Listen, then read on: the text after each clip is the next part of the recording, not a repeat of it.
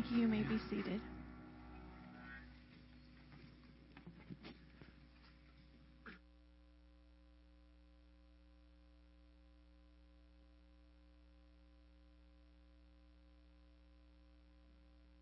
Well, good morning. It is great to have you join us, whether you're sitting here in person or you're sitting in the comfort of your own home. If you haven't looked outside, you need to and see the glorious white. And before we got here this morning, before I got in here, I took a couple of moments and looked up some verses just about snow. And Job, in Job 37:6 says, "To the snow, he, the Lord, says, fall on the earth. Likewise to the downpour, his mighty downpour." And we are thankful that God sends rain and God sends snow, and God has allowed us to be here today to gather in his presence. And we are thankful that you are a part of it. I hope that whether you're sitting here or joining us online, you'll enter into worship with us as we sing together. Let me just highlight a couple of things. We're back to our regular activities on Wednesdays, so that means Wednesdays, 11 o'clock, adult Bible study right here in the sanctuary. It's a good opportunity to study God's Word together. And starting this week on Wednesday, well, actually this week on Wednesday, we're going to finish the book of Proverbs. We've been looking at that for the next several weeks. And then the following week, we're going to start just a brief survey of the Gospels. If you've ever wondered why we have Matthew, Mark, Luke, and John, why they tell different stories from different perspectives, or why do they seem similar in a lot of areas, we're going to look at that for the next few weeks on Wednesdays at 11. So if you're interested in that, we would love for you to join us. And then also, our online prayer meeting meets Wednesday evenings, 6:30 on Zoom, and there's an email link that goes out every week. It's a good time to pray, and I can tell you that we had a wonderful time of fellowship and prayer on Wednesday, and we would love for you to join us. In just a moment, my wife Deborah is going to come and share just a testimony. But before that, I just wanted to take opportunity to pray for two things. One, to invite the Lord's presence to be just mighty among us this morning and those that are joining us. And then also just for the many different needs that are around us, whether they're political, whether they're physical, whether they're related to COVID, or whether they're just related to something else that's going on, that we would lift those up and trust into the Lord. We would lay our burdens down at his feet, and we would worship him today. So will you join me as we pray? Father, we thank you that we are here today in your name, the mighty name, the name that is above all names. We're thankful that you're the one that spreads the snow like wool and scatters the frost like ashes. You're the one that gives us the invitation, like Isaiah said, to come, let us reason together, says the Lord. And Lord, while we admit this morning that our sins are like scarlet, we trust that you are the one that can make them white as snow. And though they are red like crimson, you can make them like wool. And so in our hearts, as we prepare to worship, help us to soak in the words of David that said, "Purge me with hyssop, and I shall be clean. Wash me, and I shall be whiter than snow." God, purify us as your people. Help us to open up our hearts that we may hear you speak to us today. God, we are thankful for the snow, but we are also mindful of the things that are going on in our world. There's a pandemic that's still affecting very many people. And so we lift up those that we know, like John and Daryl, LaDonna, Brooke, those.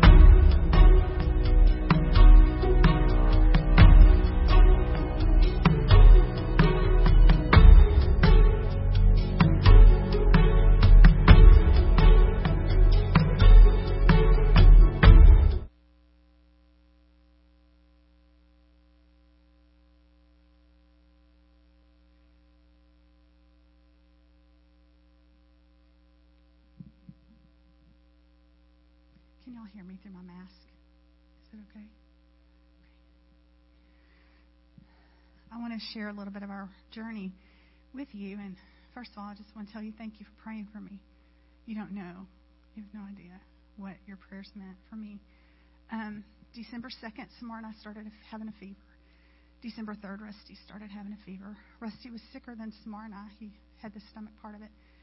And he slept a lot. And it scared me at first. But he started improving. Samar passed out on me. And that scared me really bad. And but she was okay. We just needed to get her some juice and some nutrition she hadn't eaten. And but Rusty and Samar started getting better, but I did not. And my case at first was really mild. It wasn't a big deal. I had really low-grade fever, fatigue. I walked the dog around the block. I was doing okay, and I thought, this is not a big deal. But there was an unrelenting fever, and it kept coming back and coming back. And so one Sunday, maybe it was the 13th, I don't know the dates exactly, I went to the ER because I was coughing up blood. And they sent me home. They said it just sometimes the bronchial tubes will do that. Sometimes there's scratches and stuff. I was thrilled, and they had done a chest x-ray. Everything was clear. By the 17th, I looked at Rusty, and I said, I'm not winning this battle. And honestly, that night before, God had said to me, you need to let somebody else take care of you besides yourself.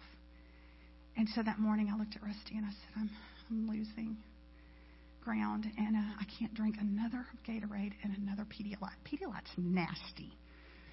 And so we went back to the ER, and honestly, I was only worried about the fever because every 4 hours I had chills and fever, and it was worse and worse. And we got to the doctor, we got to the emergency room, and of course, I was there by myself, and they did a scan, and they said, you have pneumonia, we're going to take you to the hospital. And I was okay the 17th. The 18th and 19th were really bad.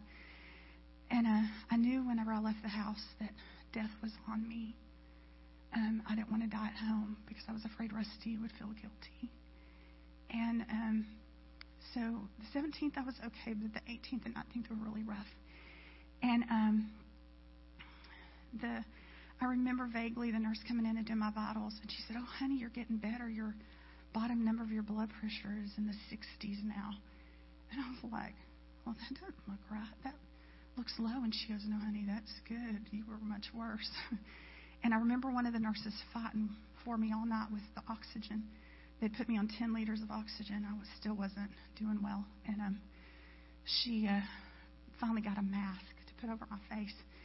And I was so in and out of it, I didn't know what was going on. The fever was still really high. I was really struggling. And so on the 19th, I called my family, and I told them, you need to let me go. You need to let me go. I'm tired, and I'm done, and I can't make it. And I told Rusty, death is on me, Rusty, and I can't fight anymore. And I signed a do not resuscitate paper and said, do not put me on a ventilator. Rusty said, Deborah, please call the nurse and get that changed. And I said, Rusty, please let me go. I love you, but I'm tired. And so I called my mom and told her the same thing, and she called my brother and sister. And of course, we had asked y'all to pray. We didn't tell you the details of what we were struggling with. And so I'm sorry, trying to breathe. And so that night, I woke up. Somebody was moving around the bed. I was used to it. You know, you're here to draw blood. You're here to take my blood pressure. What do you need? And so I just said, what do you need? And then I opened my eyes with my arm out, and I looked around, and there was no one there. And I was like, well, that's weird. I heard somebody moving around the bed. And so I laid there. I closed my eyes and laid there for a few minutes, and I listened, and I could hear the movement of garments, and I could feel the wind of movement around my bed. And I said, what do you need? And I opened my eyes, and no one was there. And all of a sudden, into my spirit, I knew that angels had come into my room. And so, of course, I start talking out loud to them, you know. What would you do, really? And so I said, so that whole Bethlehem shepherd thing, like, were y'all a part of that? And nobody answered me. And I was like, okay, I got you. I understand how this works. You know, you're servants of the Lord. You're here to do His bidding. And I just said, God, I I am crumpled up in this bed. I didn't have the strength to push myself up into the bed. I could barely make it to the bathroom and back without just falling into just a puddle in the bed, and just my feet were cramped up against the end of the bed. And I just said, God, could you get these angels to fix the bed? That's an automatic bed to help with pressure points, and but it hadn't moved all night. I hadn't moved, so it hadn't moved. And if I raised the head up on it, it would move, but I'm supposed to be laying on my stomach. And so I no sooner said that than that bed started moving, and it moved, and it moved, and it moved, and it moved, and it just kept going. And I'm sitting there just going, God, this is great. And all of a sudden, I looked down at my feet, and my feet were 6 inches from the end of that bed, and my head was at the head of the bed. I hadn't moved. And, of course, my brother's question was, did God make you shorter, or did he make the bed longer? And so I started laughing. And from that point on, I never said death was on me anymore. From that point on, I had hope. From that point on, there was peace. And my family had been up all night long burning the midnight oil. That's the old phrase they used to use for prayer. And they were asking God, is it your will? Is it time for her to go home? What's your mind? What do you say? And before the night was over, every one of them had a peace. It's not time. And so I texted all of them about the angels. And my mom called. And she said, what time did the angels come? And I said, it was 3:30 in the morning. She said, I woke up. She said, I'd been up almost all night. And she said, but I laid down and I had to go to the bathroom. And I got up and I said, oh, God, I forgot to ask you to send angels. What time was it whenever that happened? I said 3:30 in the morning. She said, that's what time I got up and prayed. It was at 3:30 in the morning. But that's God. You just sang a song that said God is a roaring lion and he's fighting our battles. Do you believe that? It's true. He does fight our battles for us. And I don't understand why some people are taken home and some remain. That is not my call. It is not given to me to understand that. But I know the one who does understand it. And I know he knows. I know he's on his throne, and I know he knows what he's doing. And if he had taken me home, it's because my house was ready. But like Rusty told me, there's more work for you to do in this house here before you go to that house there. And so as I began to get stronger, that Sunday, Rusty and Samar were here at the church. Right after that Saturday, I'd told everybody, drop the bomb on them. And that Sunday, while y'all were here at church, the doctor came in. He goes, we need to talk about this do not resuscitate business. And I said, I don't even know what to tell you. I can't even think clear. I don't know. And he started explaining it again. I said, you know what? Why don't you tell me what to do? He said, you're putting me in charge? Good. Because you know what? You need to let us fight for you. Let us fight for you. And I said, okay. He said, we're tearing up the DNR? And I said, yes. And he goes, I'll have a nurse come to cut the band off. So when Rusty got home, I called him and told him. And he was rejoicing because that was his prayer request, his very specific prayer request. So I got stronger and stronger every day. The oxygen started coming down. And honestly, y'all got the text message or the email that I was coming home on Monday. But the doctor told me Sunday, you're not going home on Monday. She said, you're not strong enough. And she said, well, your oxygen is still on a 6. She says, you need to be on a 2 before we send you home. And even then, we're going to send you home with oxygen. So Rusty and I were praying I didn't have to come home with oxygen because I don't want home health care people coming in. Because when I came into the hospital, they ran blood work and they said, your body, you've had COVID since December 2nd. It's December 17th. And your body has produced 0 antibodies to fight it. I had nothing. It's because I have leukemia. And so they told me, you're going to have to still be really careful. There's still not enough documented evidence to know whether people can get it again or not. And you need to be careful. We don't know how long the antibodies last. There's so much we don't know. So you've got to be careful. And so we are. But so that day on Monday, when they said I was supposed to come home and the doctor had said I wouldn't, a different doctor was there. And so they came in and did a walk study, and they had worked my oxygen down to a 2. And they said, we want to do a walk study and see how you do. And so I started walking down the hallway, and she goes, you're doing great. I'm cutting the oxygen some more. I kept walking. You're doing great. We're going to cut the oxygen some more. By the time she was done, I wasn't on oxygen at all. And I was walking down the halls and stuff. I don't know how I did it, because I couldn't walk from one room to the next at home at that time. And you saw I had to have help to navigate some things still. But God was with me, and He helped me. And the reason why I'm sharing all this with you is not because you need to know all my medical history, but I'm sharing it with you because I know that it wasn't just my family praying. I know y'all were praying. And I know that God heard your prayers. And I want to encourage you to dig deeper this year into His Word. Go deeper in faith with Him by inquiring of Him. Not just saying, well, we're just going to believe for a miracle. No, inquire of God. God, what is your mind? What do you want to do? Show me how to pray.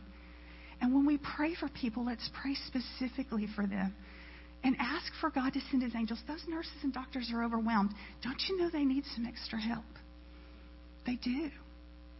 And I want to encourage you in this day to be people of hope. Filled with a hope. Because that's the mark of Christianity. We're not to despair like the world despairs. I was despairing. It's easy to do when you're sick. But you know what? That's not who we are. We are people of hope. And you know what else? In a day and age we live in, it's hard to find truth. But you know where to find truth. So dig in deeper to this and less of the news. I'm not telling you to put your head in the sand. I'm telling you to put your head in the book. And I'm telling you, get the headlines, turn off the TV, and get on your knees and intercede and pray for people. Pray for our government. Pray for our nation. And then leave it with the Lord. And you know what the Bible says? It says everything that can be shaken will be shaken. He's already told us this. It's going to be shaken until all that remains is what can't be shaken. And we have a kingdom that will never be shaken. And it's going to emerge even more than we've ever known it before. And our King of Kings and our Lord of Lords, He does not change. He does not change. He is still on His throne. And you know what I found out? COVID is no match for my God. It is no match for Him. And may He touch John Stanley, and may John Stanley be able to not have oxygen. May He touch Brooke. May He strengthen Dan. May He strengthen Daryl and protect LaDonna. And may He put His angels around them. And anyone else that we know that's sick, may the Lord bless them and keep them. And if He takes them home, let them be ready for glory. And we'll trust Him in famine or feast. But you know what? I want to read a passage to you. It's very meaningful to me. It's Psalm 46. And I'll close with this. God is our refuge and strength, a very present help in trouble.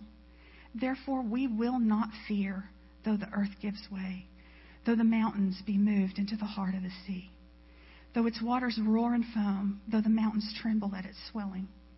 There is a river whose streams make glad the city of God, the holy habitation of the Most High. God is in the midst of her. She shall not be moved. God will help her when the morning dawns. The nations rage and kingdoms totter. He utters His voice and the earth melts. The Lord of hosts is with us. The God of Jacob is our fortress. Come, behold the works of the Lord, how He has brought desolations on the earth, how He makes wars to cease to the end of the earth. He breaks the bow and shatters the spear. He burns the chariots with fire. Be still and know that I am God. I will be exalted among the nations. I will be exalted in the earth. The Lord of hosts is with us. The God of Jacob is our fortress. Amen. Amen. Because you know what? If you're a daughter of the Most High God, you don't have to be shaken either. Or a son.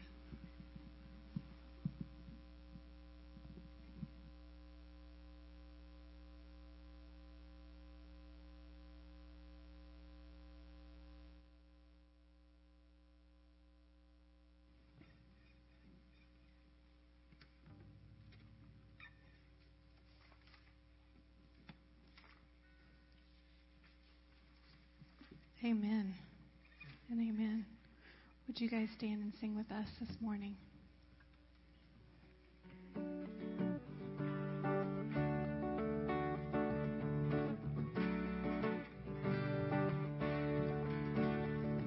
I can see the promised land.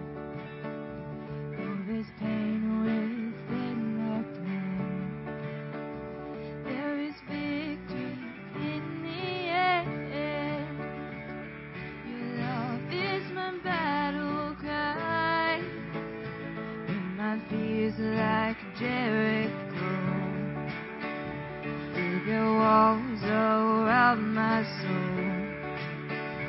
When my heart is overthrown, your love is my battle cry, the anthem for all my life. Every giant will fall, the mountains will move, every chain of the past is broken into over fear, over lies. The same in the truth, and nothing is impossible with you.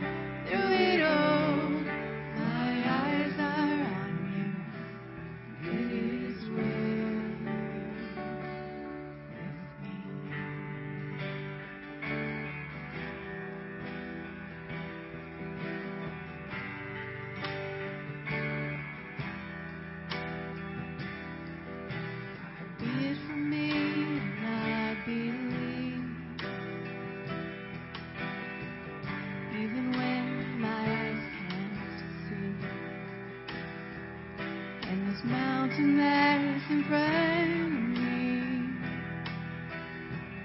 will be thrown into the midst of the sea.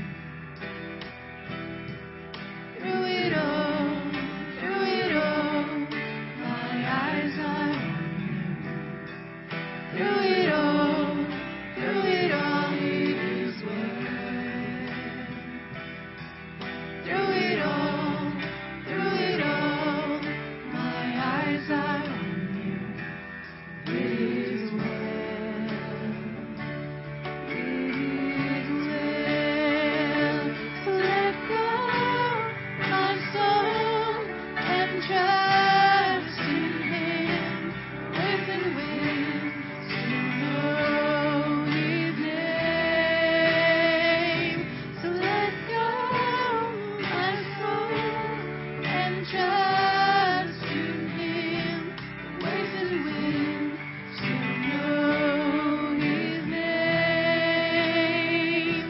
So let go my soul and trust in Him. With and wind to know His name. With and wind to know His name. It is well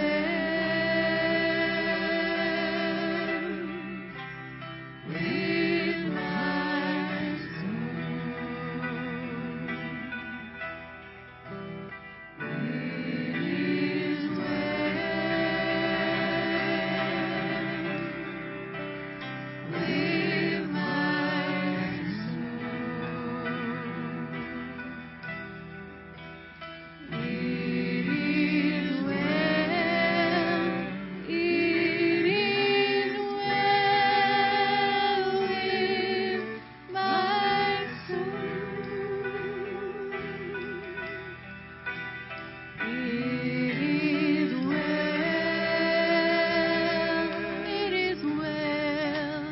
with my soul.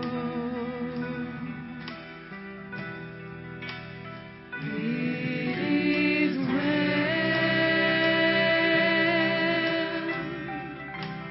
with my soul. It is well with my soul.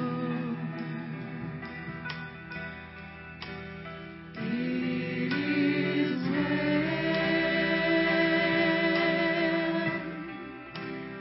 with my soul. It is well. It is well with my soul. Through it all. Through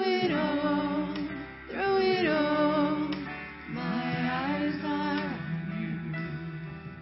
Through it all, it is well. Through it all, my eyes are on you. It is well with me.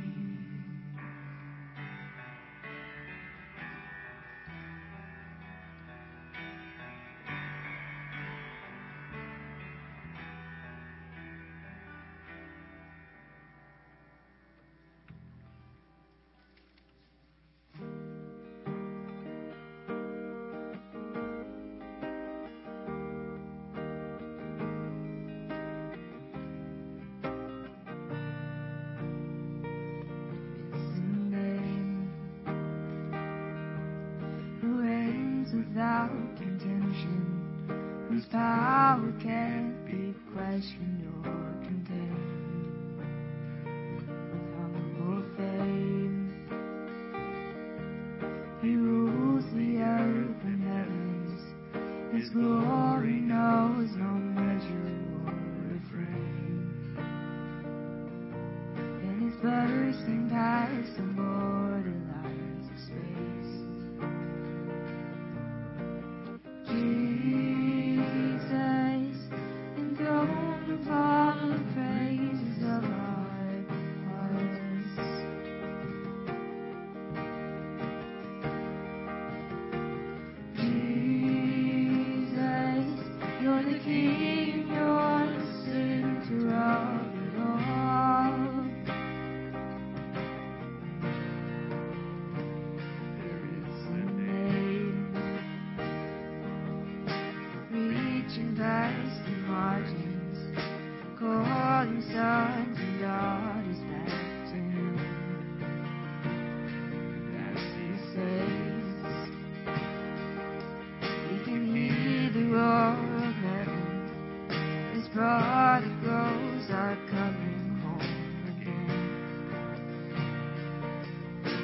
triumph of His name will never end.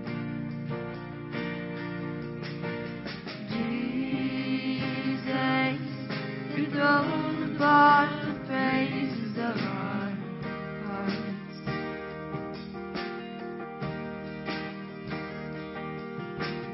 Jesus, you're the King, you're the center of it all.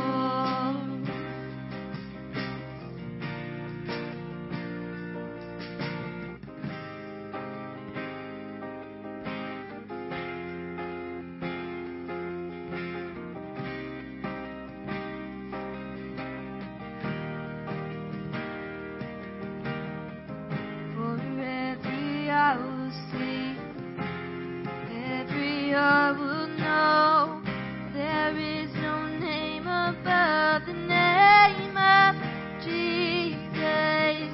Death could not hold Him down, no grave could keep Him bound. All sin and sickness bow to the name of Jesus. For every eye will see, every heart will know, there is no name above the name of Jesus. Death could not hold Him down, no grave could keep Him bound. All sin and sickness bow to the name of Jesus.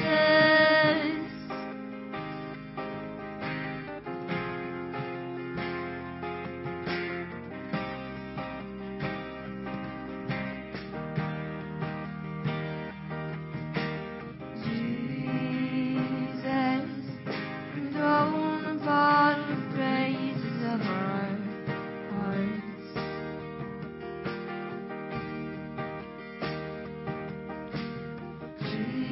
Jesus, you're the King, you're the center of it all.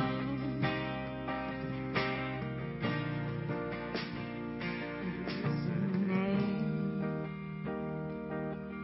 who reigns without contention, whose power can't be questioned or contained. With humble fame, He rules the earth and heavens.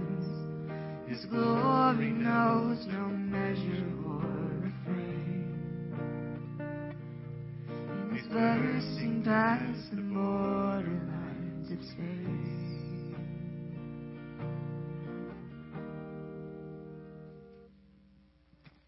Thank you. You may be seated.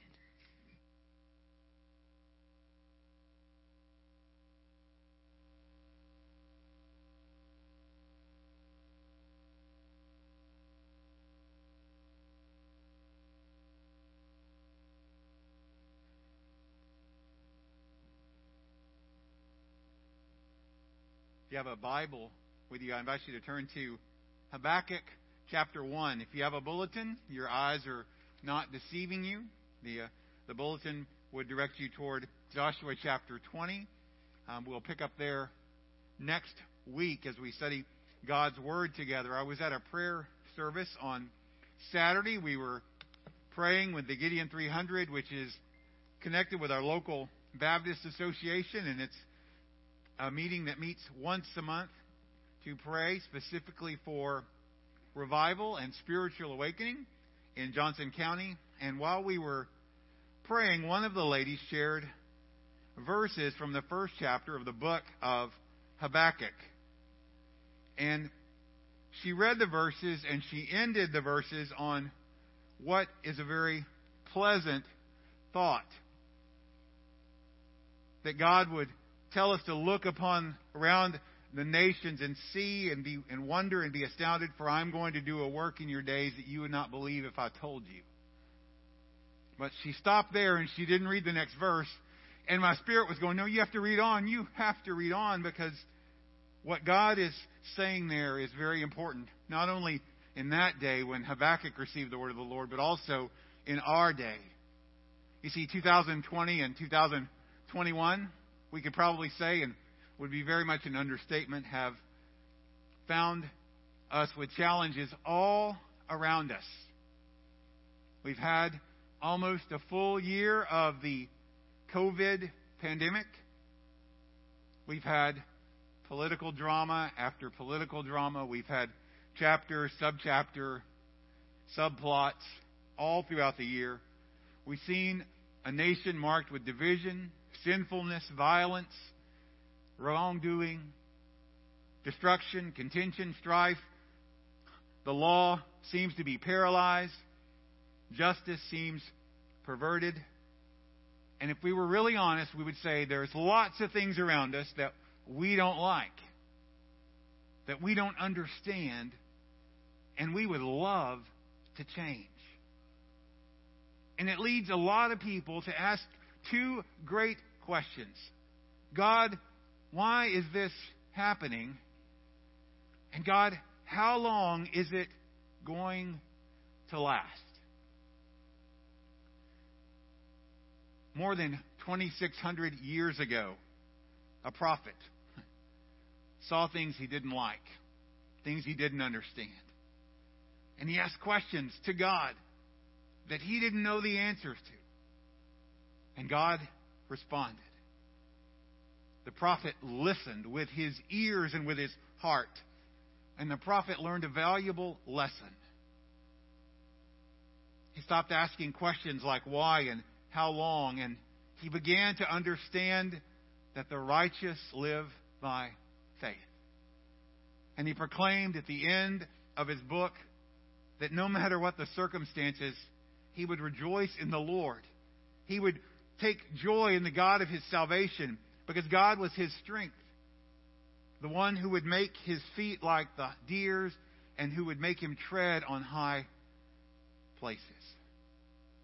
You see, I think Habakkuk is just as relevant today as it was then. And I'd like to read the first 11 verses together with you and invite you to join in standing together as we read from God's Word. Habakkuk chapter 1, beginning in verse 1. The oracle that Habakkuk the prophet saw. O Lord, how long shall I cry for help, and you will not hear? Or cry to you violence, and you will not save? Why do you make me see iniquity, and why do you idly look at wrong? Destruction and violence are before me. Strife and contention arise. So the law is paralyzed, and justice never goes forth. For the wicked surround the righteous, so justice goes forth perverted. Look among the nations and see. Wonder and be astounded. For I'm doing a work in your days that you would not believe if told. For behold, I am raising up the Chaldeans, that bitter and hasty nation, who march through the breadth of the earth to seize dwellings not their own. Their dreaded and fearsome, their justice and dignity go forth from themselves. Their horses are swifter than leopards, more fierce than the evening wolves. Their horsemen press proudly on. Their horsemen come from afar. They fly like an eagle, swift to devour. They all come for violence. All their faces forward. They gather captives like sand. At kings they scoff, and at rulers they laugh. They laugh at every fortress. For they pile up earth and take it. Then they sweep by like the wind and go on. Guilty men whose own might is their God. Father, we thank you this morning that we can open up our Bibles and turn to your Word. We're thankful for this wonderful gift that you give us. This gift of Scripture. This gift that has stood the test of time, that is living, that is active, that speaks still today to the hearts and lives of both men and women all around the earth in many different languages. And we ask you today to help us to see the truth that we need to see from these words, and more importantly, to apply it to our lives. And we ask this in your name, Lord Jesus. Amen. You may be seated. You see, here's the truth. God may not always answer our questions, but He always provides His presence, and He always carries out His plan.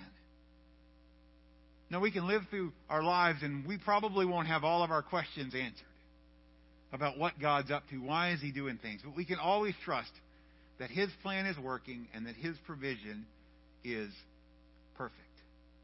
And I want to talk to you just for a little bit about this man, this prophet Habakkuk, the question he asked, the response that God gave him, and what we can learn from these things. So let me just tell you a little bit about this man called Habakkuk. We don't know a lot about him. We do know, because the Bible tells us, that he was a prophet who saw an oracle. His name in Hebrew means to embrace or take hold of. He was a prophet by trade. And that word prophet meant someone who was stirred up in their spirit. Someone who would pour out their declaration to the Lord. Another way of saying that would be somebody that just bubbled over with a message from God. Like a boiling pot that you can't keep in the container. These men were so filled with the Spirit of God that they could do nothing but speak His truth. And he saw something called an oracle.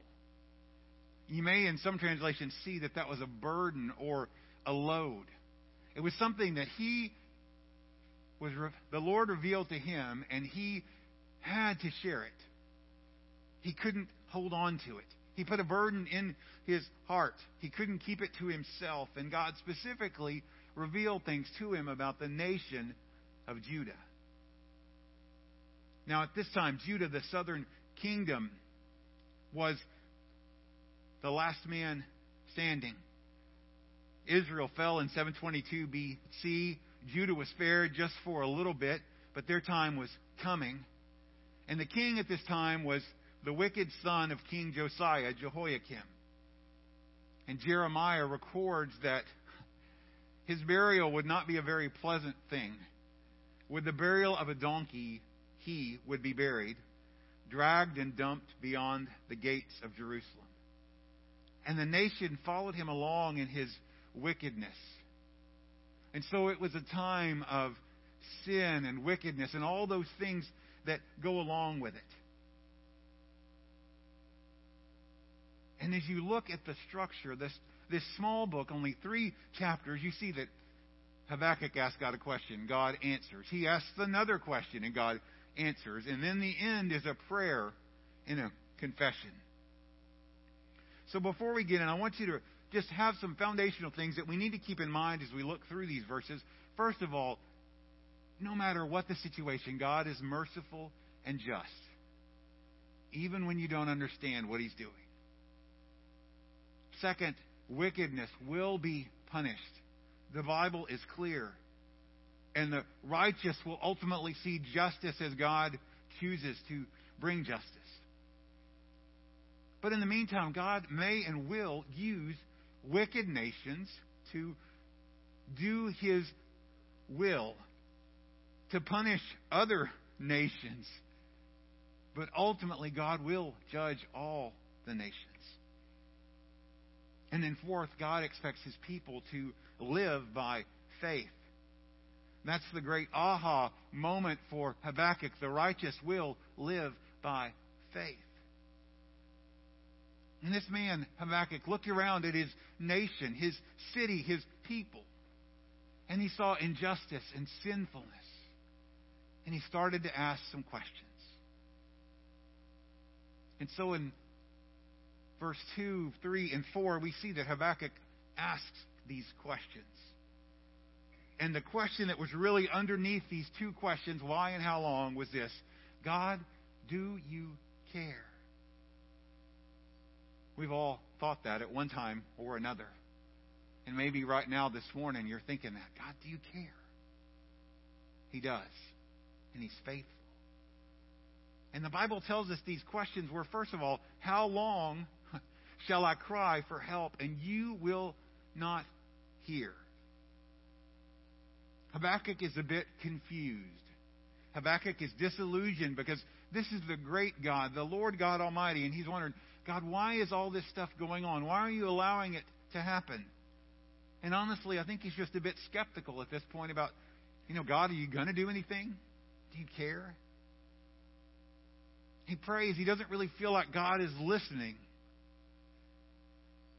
Have you ever felt that way? You're confused, you're disillusioned, you're a bit skeptical, and you're wondering, God, are you listening? Do you hear? Habakkuk could relate to you. He's wondering, how long is it going to be, God, before you step into the situation and do something?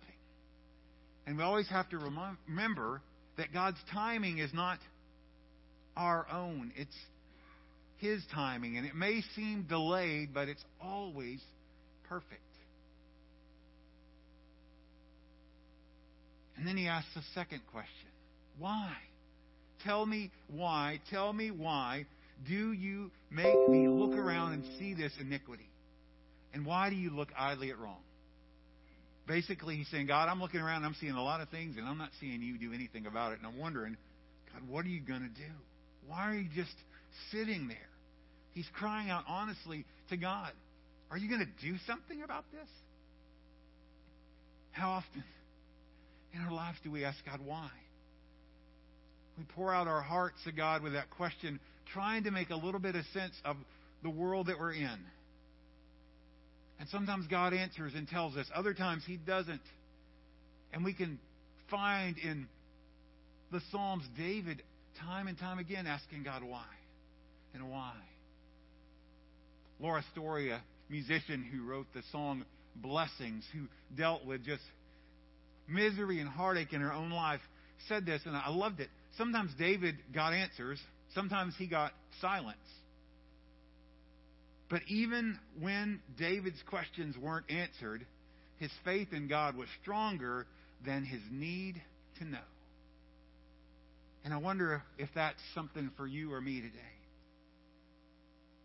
Is our faith in God stronger than our need to go? And are we willing to trust Him even when we don't have all the answers? Habakkuk looked around and he saw things in his world that were terrible. Violence. They're all in the Scriptures, verses 2, 3, and 4. Violence, iniquity or sin, destruction, strife, contention. The law just seemed to be paralyzed or useless. He didn't think real justice even existed anymore. That wickedness was surrounding the righteous. And he said to God, look what's happening. There's violations of your law all around. Men are injuring other men. Justice is perverted. There's quarrels, there's lawsuits, there's litigation everywhere. People are ignoring the law that you gave us. The righteous are oppressed and harassed by the wicked, and we seem like we're outnumbered. God, do you care? Your nation, this nation's a wreck. It's filled with chaos.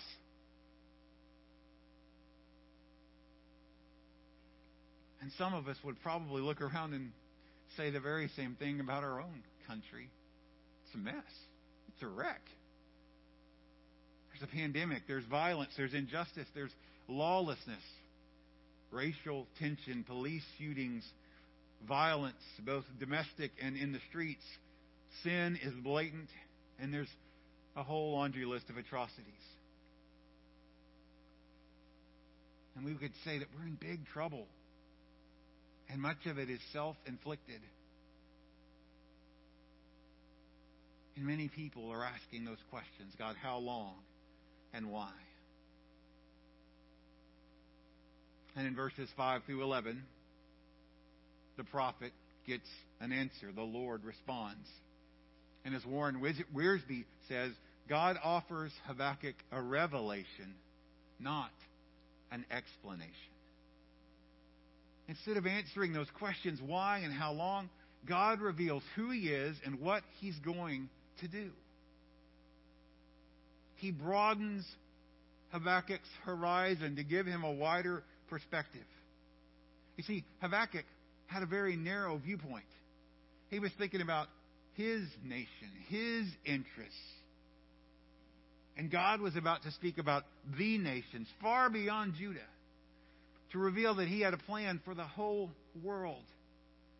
And how often do we get so narrowly focused about our family, our community, our town, our country, that we forget that there's a world around us that has great need. the need of love and hope, the need of a Savior. You see, our judgment, when we try to make decisions, we're limited by time, space, and mortality, which means we don't do a very good job most of the time. But God, when He sees things from the beginning to the end. It's not finite, but infinite. He's not bound by time. He's timeless. And He's not focused on anything but His plan and His glory. And God reveals something to Habakkuk that He tells Habakkuk he's not going to believe. In fact, He says, you're going to wonder and be astounded. And I'm about to do a work in your days that you would not believe if I told you. It's almost like God's saying to Habakkuk, Habakkuk, brace yourself. You may want to sit down. This is going to seem unbelievable. You think I don't care. You don't think I'm doing anything. But I'm already working, and you don't even see it. Right now, not in the future. God had an unbelievable plan, and it was already in the works. That should be an encouragement to you. When you don't see an end to your frustration, your solution to your problem, God already has a plan, and it could already be in the works. But this unbelievable plan was a bit different, because He follows it up with, I am raising up the Chaldeans, the Babylonians. Now, that's not what we would expect to find after such a great sounding verse, right? I'm going to do something. You wouldn't believe it if I told you. I'm doing a work in your day, and I'm going to pour out abundance and blessing upon you. That's what we would want to see. But we see, look among the nations and see, wonder and be astounded, for I am doing a work in your days that you would not believe if I told you. Habakkuk, I'm about to knock your socks off. I'm about to get the attention of my people. And it may be painful and it may be hard, but it will be good. That God would use a nation much more wicked than Judah to judge them. And you would imagine in Habakkuk's mind, this would be unthinkable. How could God do this? It's astonishing. It's unbelievable. And God says, you see violence, but there will be even greater violence. You see justice, but a nation's coming that is even more wicked and greater injustices. These Babylonians that were marked by, the Scripture tells us, as a bitter and hasty nation. They make their own rules. They have no respect for the authority of another. They saw themselves as the authority. They scoff at kings. They laugh at rulers. And they laugh at every fortress. For they pile up earth and take it. It's nothing they were afraid of. And verse 11 tells us that their own might was their God. Now, they were impressive militarily. They were a fierce and fast-moving, conquering nation that would march through, seizing what they wanted. Homes, land, food. They had fast horses that were like leopards. They were swift like eagles. They'd gallop in at full speed, take what they wanted, and then devour everything in the path, wanting to do violence. And then they would sweep by like the wind and go on. They would move in quickly and then move on to their next conquest. And nothing would stand in their way. And after this shocking revelation, God reminds them, they may seem powerful, but they're not going to be in power forever. They have a certain end because they're guilty men, and they would be judged like guilty men because their faith wasn't in the right place. They put their trust in their God, which was their own might, not the one true God. And God would eventually judge them, and His justice would prevail. And Habakkuk's left wondering, how in the world would God use an evil, wicked nation like the Babylonians to judge His people, chosen people? I mean, there was some wickedness and iniquity, some sin in Judah, but could it really be that bad, God? Surely there was injustice, but are you really going to use these Babylonians to deal with it? How could a God who is holy and righteous use wicked men against his own nation? How could God in this season use a pandemic for his glory?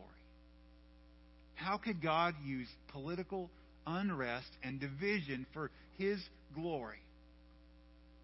Think about this for a second. What if the things that we view as evil were the tools in God's hand to wake up his church and turn people back to him?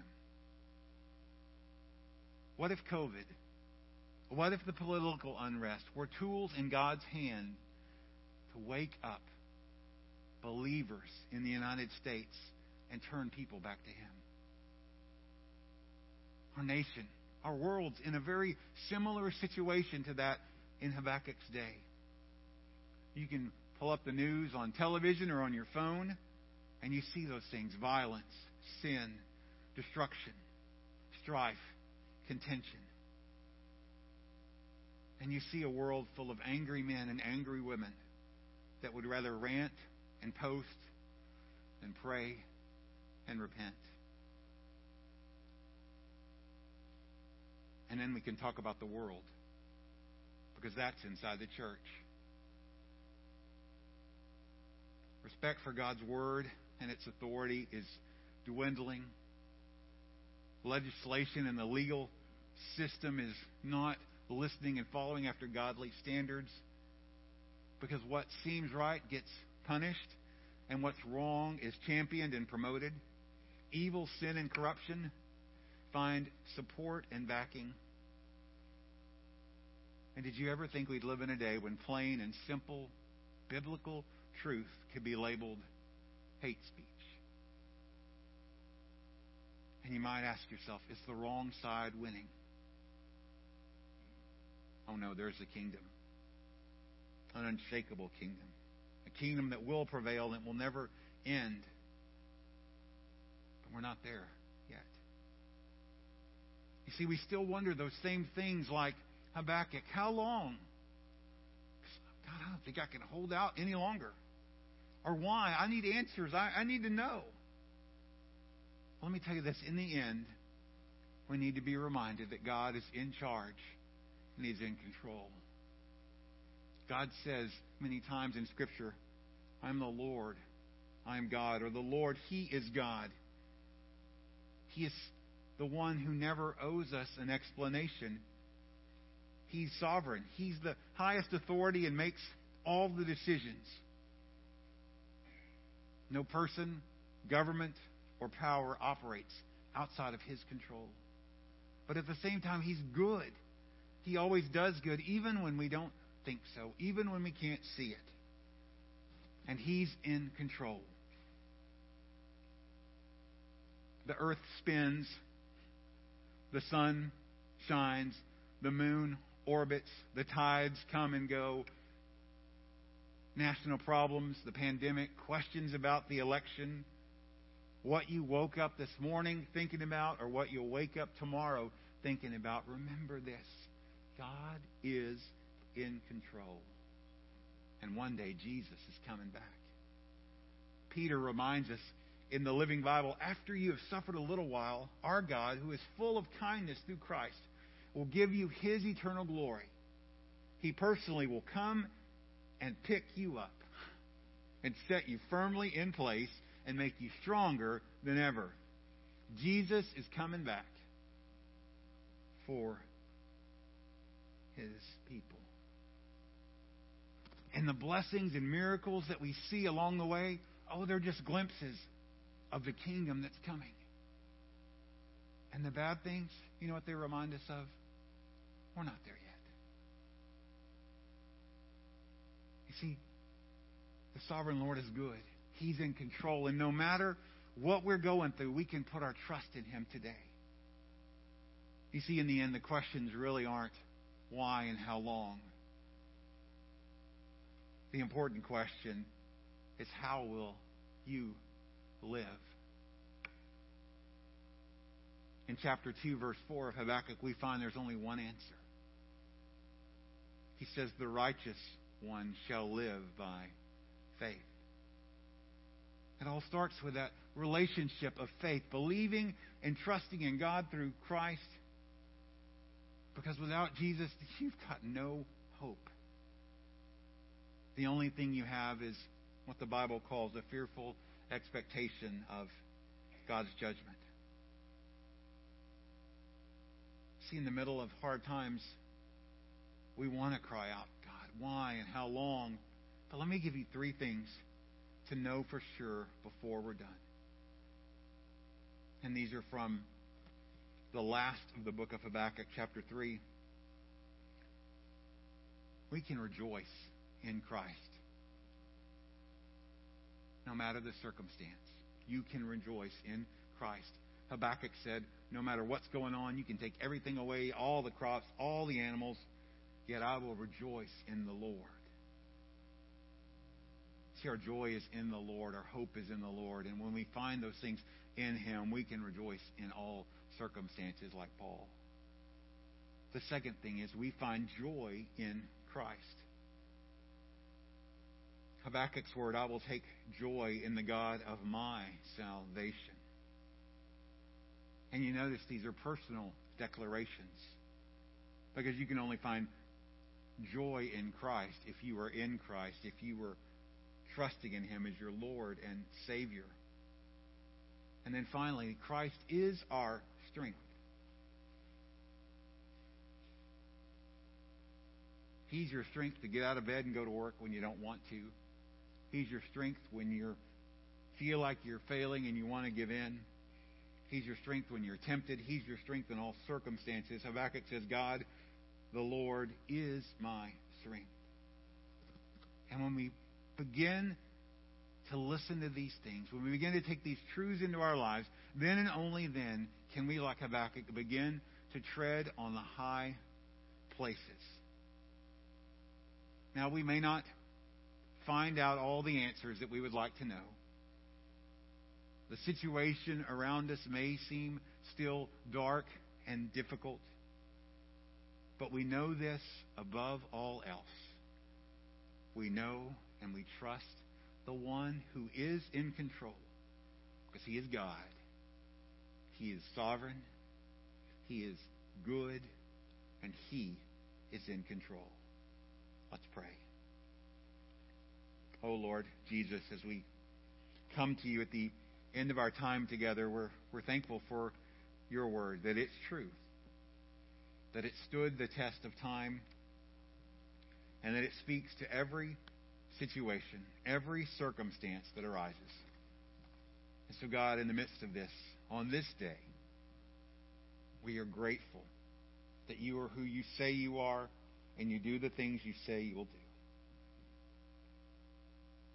And Lord, when we look around and we want to know why and how long, when the distresses and the challenges and the problems of life seem to overwhelm us, help us to find our joy in You, our strength in You, that we may rejoice in You, and that we may soar like eagles and walk on the heights, because You, our God, is with us. We trust You, O Lord, and we thank You for these things in the name of Jesus. Amen. And amen. These things, you know this, but I will remind you, all of these things, all of these promises start with a very simple, trusting relationship with Jesus.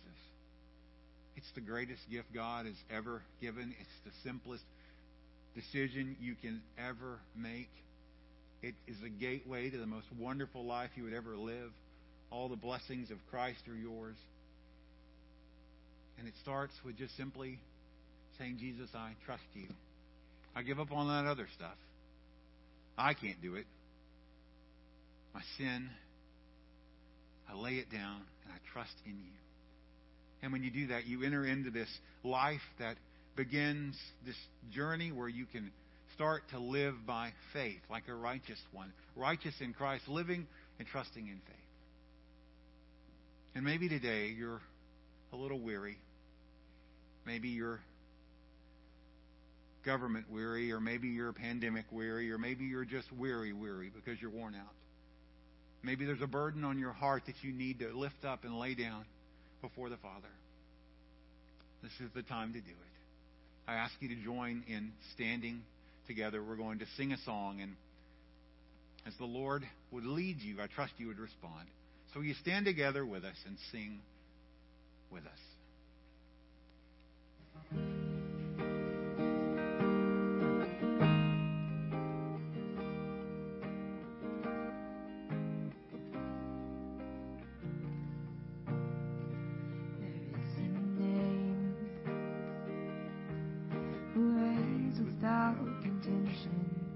Whose power can't be questioned or contained. With humble fame, He rules the earth and heavens. His glory knows no measure or refrain. And He's bursting past the borderlines of space.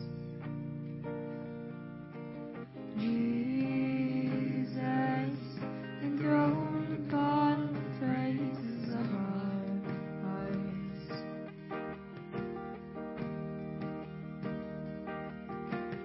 Jesus, you're the King, you're the center of it all.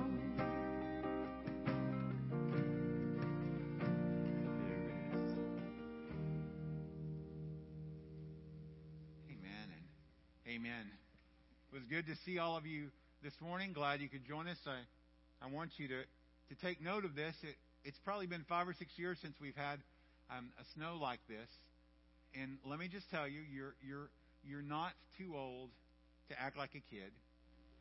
And so I encourage you to do this because it will be good for your soul. Throw a snowball today. Now, you don't have to throw it at somebody. You may want to. But throw a snowball today. It's going to be good wet snow. Throw a snowball, build a snowman, enjoy the beauty of it. Please be careful as you're on the roads. The Lord bless you. We look forward to meeting together again next week. We'll be back in Joshua chapter 20. We'll be looking at the cities of refuge and how those are a picture of the refuge that we have in Christ. So hope you'll join us next week, either online or in person. We're going to sing together. And when we start singing, you are free to go. The Lord bless you.